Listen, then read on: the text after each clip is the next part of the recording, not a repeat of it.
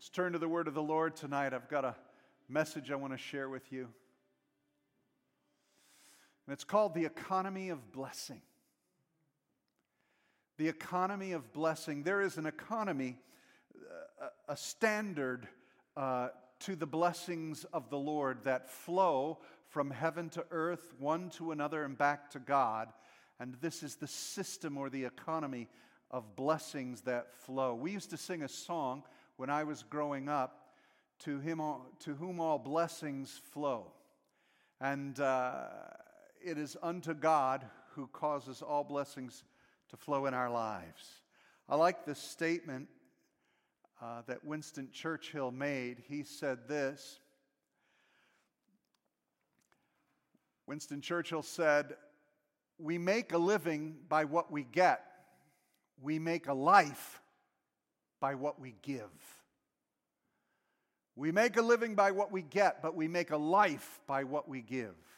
I'm going to be speaking to you tonight about giving, but please relax. Don't freak out. I'm not talking about you tithing to the church or giving your finances to the church. That's part of blessing, but I'm not here to do that. I'm not here to tell you that we're in big trouble. Oh no, we're collapsing. No, everybody's been quite faithful at the church. I appreciate that. I appreciate your heart for Christ's community, your giving to Christ's community. That's great. But how many of you know that there's more to the issue of giving and the economy of blessing than money? Believe it or not, God's more concerned with giving and sharing our lives with each other. Money's part of that, sure, but I want to share with you the flow of blessing and how it can happen in your life and how it can increase. So I'm going to take you through this, and I'm going to take you, our text tonight is found in 2 Corinthians chapters 8 and 9. 2 Corinthians chapters 8 and 9. So our example for this comes from chapter 8.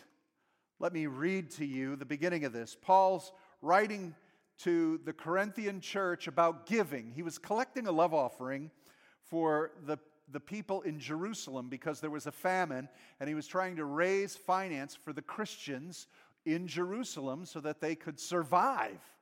And so he was asking the different churches that he was visiting to prepare an offering that he could take back to Jerusalem to the Christians there so that they could survive in that time of famine. And Paul is writing to the Corinthian church, and he says, man, I got to tell you guys this. This is amazing. He said, I just got back from Macedonia, and that congregation blew me away in their giving. But listen to what he says about it. 2 Corinthians 8, verse 1. We want you to know, brothers, about the grace of God that has been given among the churches in Macedonia. For in a severe test of affliction, see, they're being afflicted. He called it a test, a trial of affliction. So these churches in Macedonia, they're not wealthy, they're not well off, they're struggling, they're hurt, they're in a trial right now. And he said, in the midst of their affliction, their abundance of joy and their extreme poverty have overflowed in a wealth of generosity. Now, how does that work in economics? See, the economics of the kingdom is much different than the economics of man. You know, on the earth we've got the gold standard and the note standard and all this kind of goofy standards. But in the kingdom there's one standard. There was one price paid for all things. It was the blood of Jesus, and everything is bought and paid through that blood. Everything else is the grace of God given. He says that this Macedonian church was so much in affliction, but they were so joyful. Now, how do you get happy in a tough time? Because your joy doesn't depend on your surroundings. That's the equation. Where does your joy come from? There's an affliction that's taking place in the land around you, but the joy of the Lord is your strength. And he went on to say, in their extreme poverty, they had abounding joy. Come on. See, joy is greater than wealth. How many of you know stories of movie stars and athletes that make millions and millions and millions, and they're very unhappy people? Well, just plain folks like us, we're afflicted, and maybe you got extreme poverty, I don't know, but I've got the joy of the Lord. He said that the combination of their affliction, their extreme poverty, but the joy of God compensated to where it overflowed in a wealth of generosity. Now, that doesn't depend on how much money was given. You know, maybe they mustered up $2. I don't know. But that $2 was their next meal. Just like Jesus, when he brought the disciples to the temple, and all the Pharisees were paying their cash off their tithes and all that they collected. And then some little old widow came up, and she had 2 little mites. And I mean, you're talking tiny little coins. And she gave it all. And Jesus knew that was her last 2 pennies she had. See, it was the wealth of generosity out of an abundant joy that gave. That's all God's asking for. You know, some people say, boy, if I win the lottery, I'm going to give that money to the church. Oh, boy, what the church could do. I'll tell you what, I would rather have a poor church filled with joyful people than $1 million on the altar. I would. Anytime, because money can't buy you love. Money can't get you what you need. So out of the extreme poverty, a joy welled up, and it overflowed in a wealth of generosity. So this goes beyond money, because maybe I don't have enough money to give to somebody, but out of my joy and wealth of generosity, I'll give them my coat. I'll give them a belt. I don't know. I'll give them a ride somewhere. There's some way my generosity can be poured into somebody. That comes from the heart. And my heart is filled with the love of God, so I'm a wealthy man in the well-being of heaven. That's what my supply comes from. So that's what Paul's talking about, the blessing. That's the example I want to share with you. And so he's bringing this relief to the saints. Now, let me show you what the principle is. The principle is an inner joy, not based on the affliction or the poverty, overflowing in a wealth of generosity. So let's go to chapter 9 now, verse 6, and Paul's going to tell us about the principle in the economy of blessing, how to bless.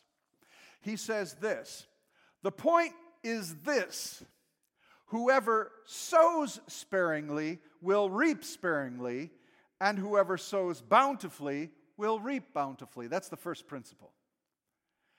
Right? You stingy with whatever you have, you will not receive back. This is common sense. Right? If I don't speak to other people, they won't speak to me. If I'm not friendly towards other people, they won't be friendly towards me. Come on, this is just real simple. It's called the law of reciprocity. What you pour in, it will grow and produce fruit that will come back and bless you. Principle number 1 for the economy of blessing. If you want to be blessed, you must be a blessing. Pour in. And again, from that first principle I told you, it doesn't have to be cash. And you may not have much of anything, but it's a wealth of generosity. That's the key. A wealth of generosity. Out of my wealth of generosity, if I help my neighbors regularly, if they know that come to me, if they have a problem, and I'm there for you, guess what happens when I got a problem? They'll be there for me. Now, not everybody follows through. That's true. You've had that happen. But you know what? My reward is in Christ. I have given Christ out. So the first principle in blessing is the more you bless, you will be blessed. It begins a motion in your life, an overflow of generosity. We have got to learn to be a generous people. Now, he goes on and he talks about the second principle. Each one must give as he has decided in his heart, not reluctantly or under compulsion, because God loves a cheerful giver. All right, so part of the second principle is giving from your heart. That's what he means by a wealth of generosity. Your wellspring is in your heart. And so I'm able to bless someone because out of the abundance of my heart, my mouth speaks. I will speak well to people. I will compliment them. I will encourage them. I will strengthen them because my heart's being filled with the encouragement of God and the blessings of God. As I stay in the Word and in prayer, God is pouring into me. So I have an abundance that I can pour out to somebody else. Now, he says you need to decide it in your heart.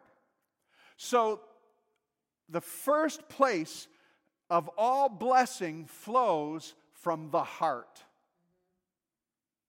Remember what he said about that Macedonian church. They were afflicted and in extreme poverty, but out of joy, it worked, right? An amazing and abundant generosity, a wealth of generosity.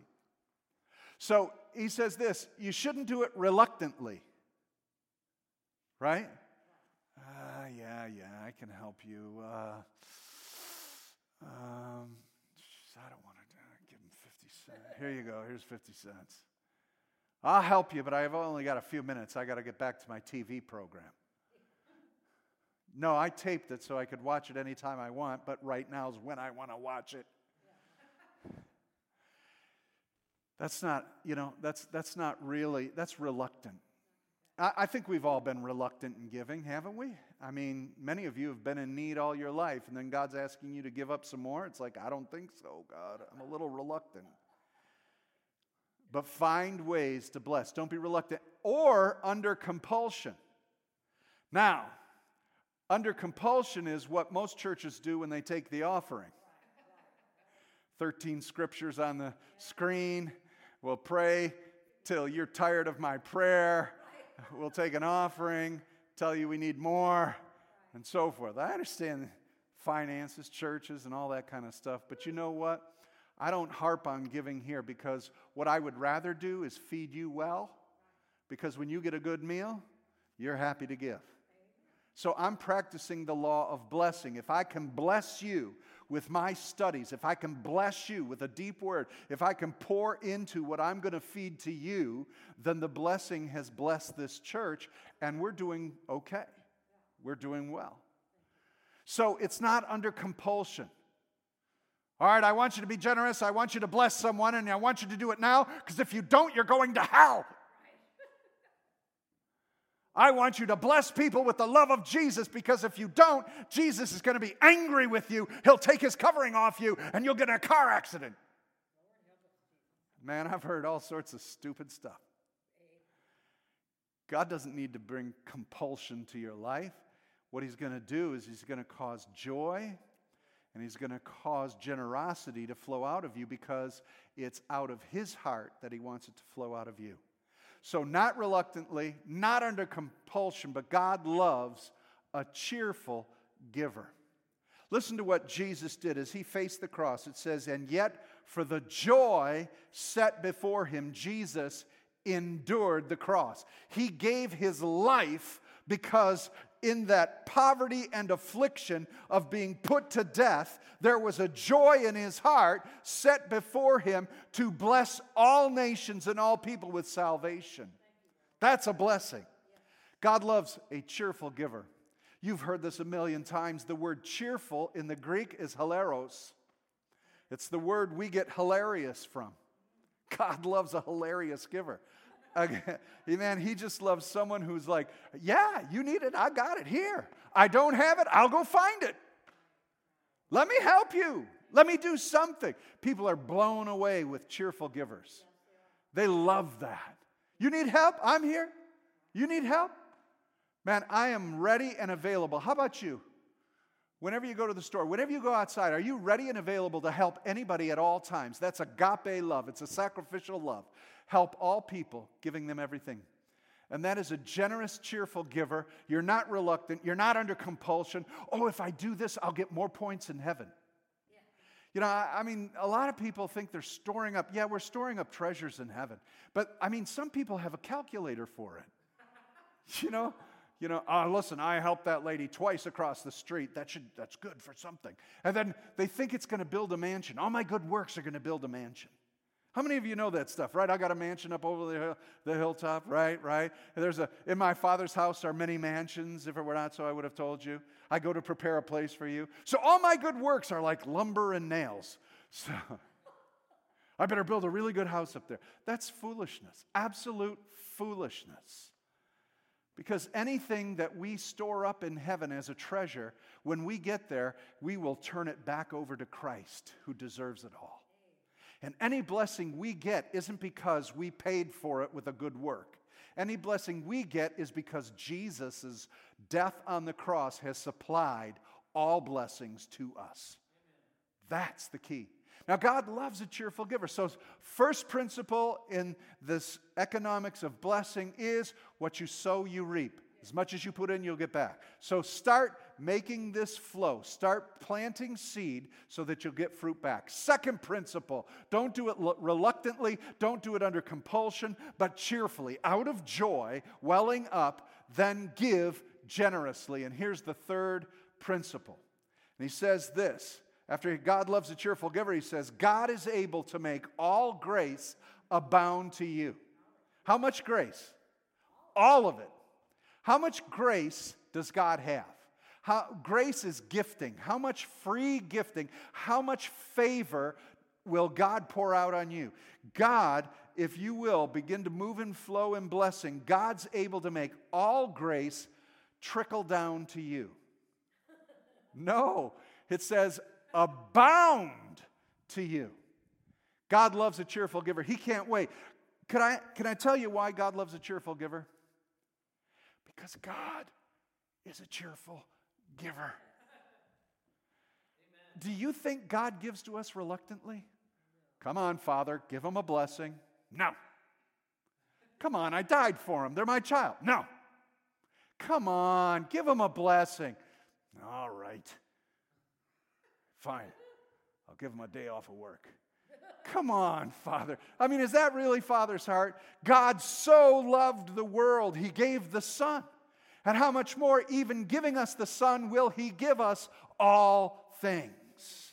So He's going to make grace abound. And God's able to make all grace abound to you, so having all that you need at all times, you will abound in every good work. So, let me put it to you this way. Whatever somebody needs, you may not have it, but you can give them something that will bless them. You abound in every good work. God abounds in every good work. So be available.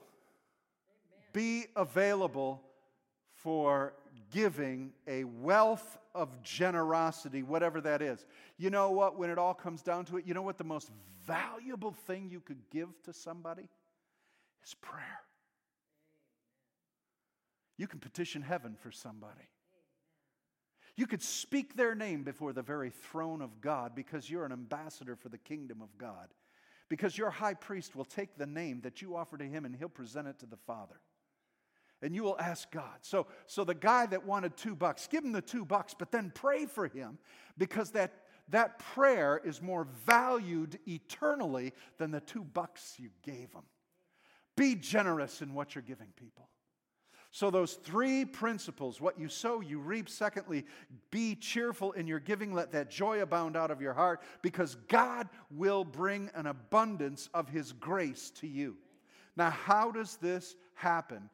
What is the execution of it? He goes on in verse 11 and he says this. He who supplies seed to the sower and bread for food will supply and multiply your seed for sowing and increase the harvest of your righteousness. There's a reciprocity here. He's saying, where do you get seed from? It's from nature. It's from God. God created it. You take the seed. Now, you got to put some work into this. Put some effort into it. You put it into the ground, that one seed will grow into something you can make bread to eat from. And not only will you have bread to eat from, it will produce more seed to increase your crops.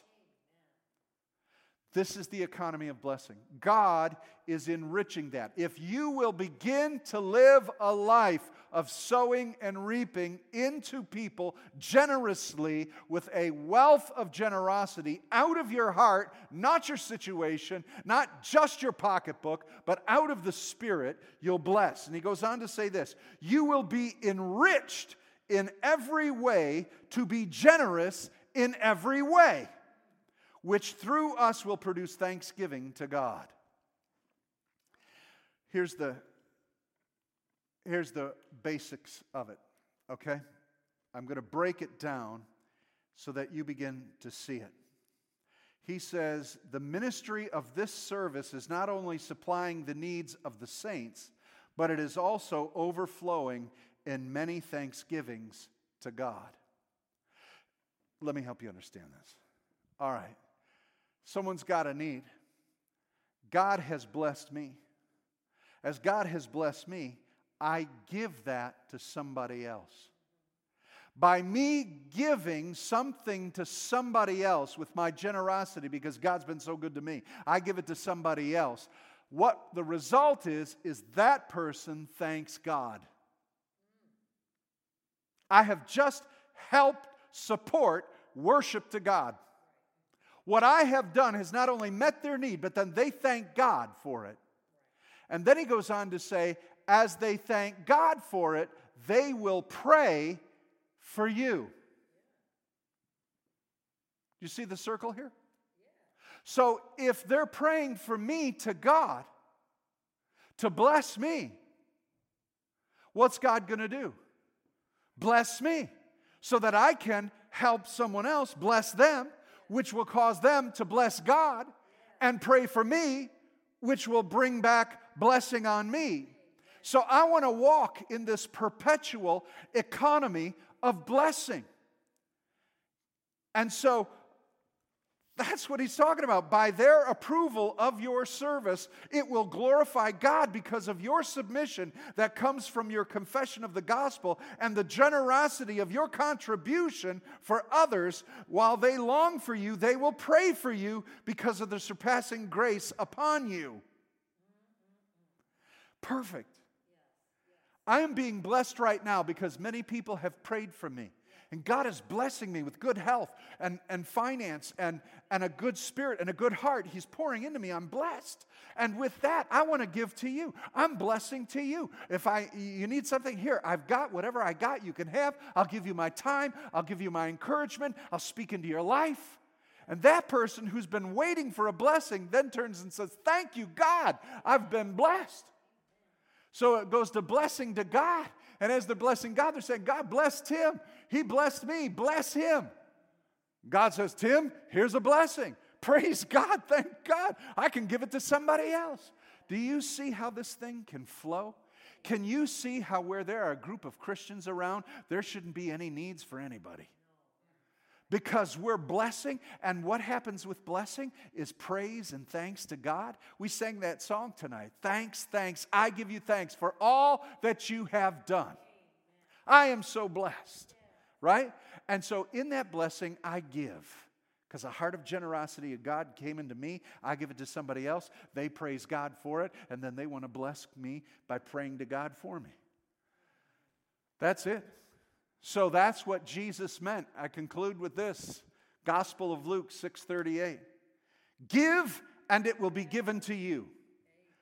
Good measure, pressed down, shaken together, running over, will be put into your lap, for with the measure you use, it will be measured back to you. And I'm not talking about getting your money back from God. Putting $100 in the offering because you need 1,000, and you're just going to bank on God's generosity. You're going to play Christian gambling. Come on. I'm not talking about that. God would much rather heal your brokenness. God would much rather pour love into you, joy, peace, gentleness, something of His Spirit, than giving you $1,000. God does minister by money. Believe me, I understand that. But please don't get caught up in this foolishness of money. What he's saying is that if you will enter into a life of blessing, that this reciprocity and this blessing, because I am pouring out to you, you pour out to somebody else, they will thank me and they'll pray for you, which will come back into your lap, pressed down, shaken together, overflowing. Because of how you have given, it will be given back to you. That is a lifestyle of blessing. Please, everybody, as I close, would you please put your hands out before me? Put your hands out. Right? Close them like a fist. All right? Let me pray for you. Father, in Jesus' name, I pray that our hands will not be closed to those around us. They will not be closed to the needs of all that we come into. Now open your hands, everybody. Father, in Jesus' name, I open my hands to release blessing that comes to me through the merits of Christ, that comes to me because others have prayed, that as my hands are open, I open them to bless others, to care for others, to give to others, so that they will then, with open hands, receive and praise you for your goodness. And I pray for the people watching and listening to this, that, Lord God, as they enter in the economy of blessing, they will begin to move in a wealth of generosity. In Jesus' name, amen.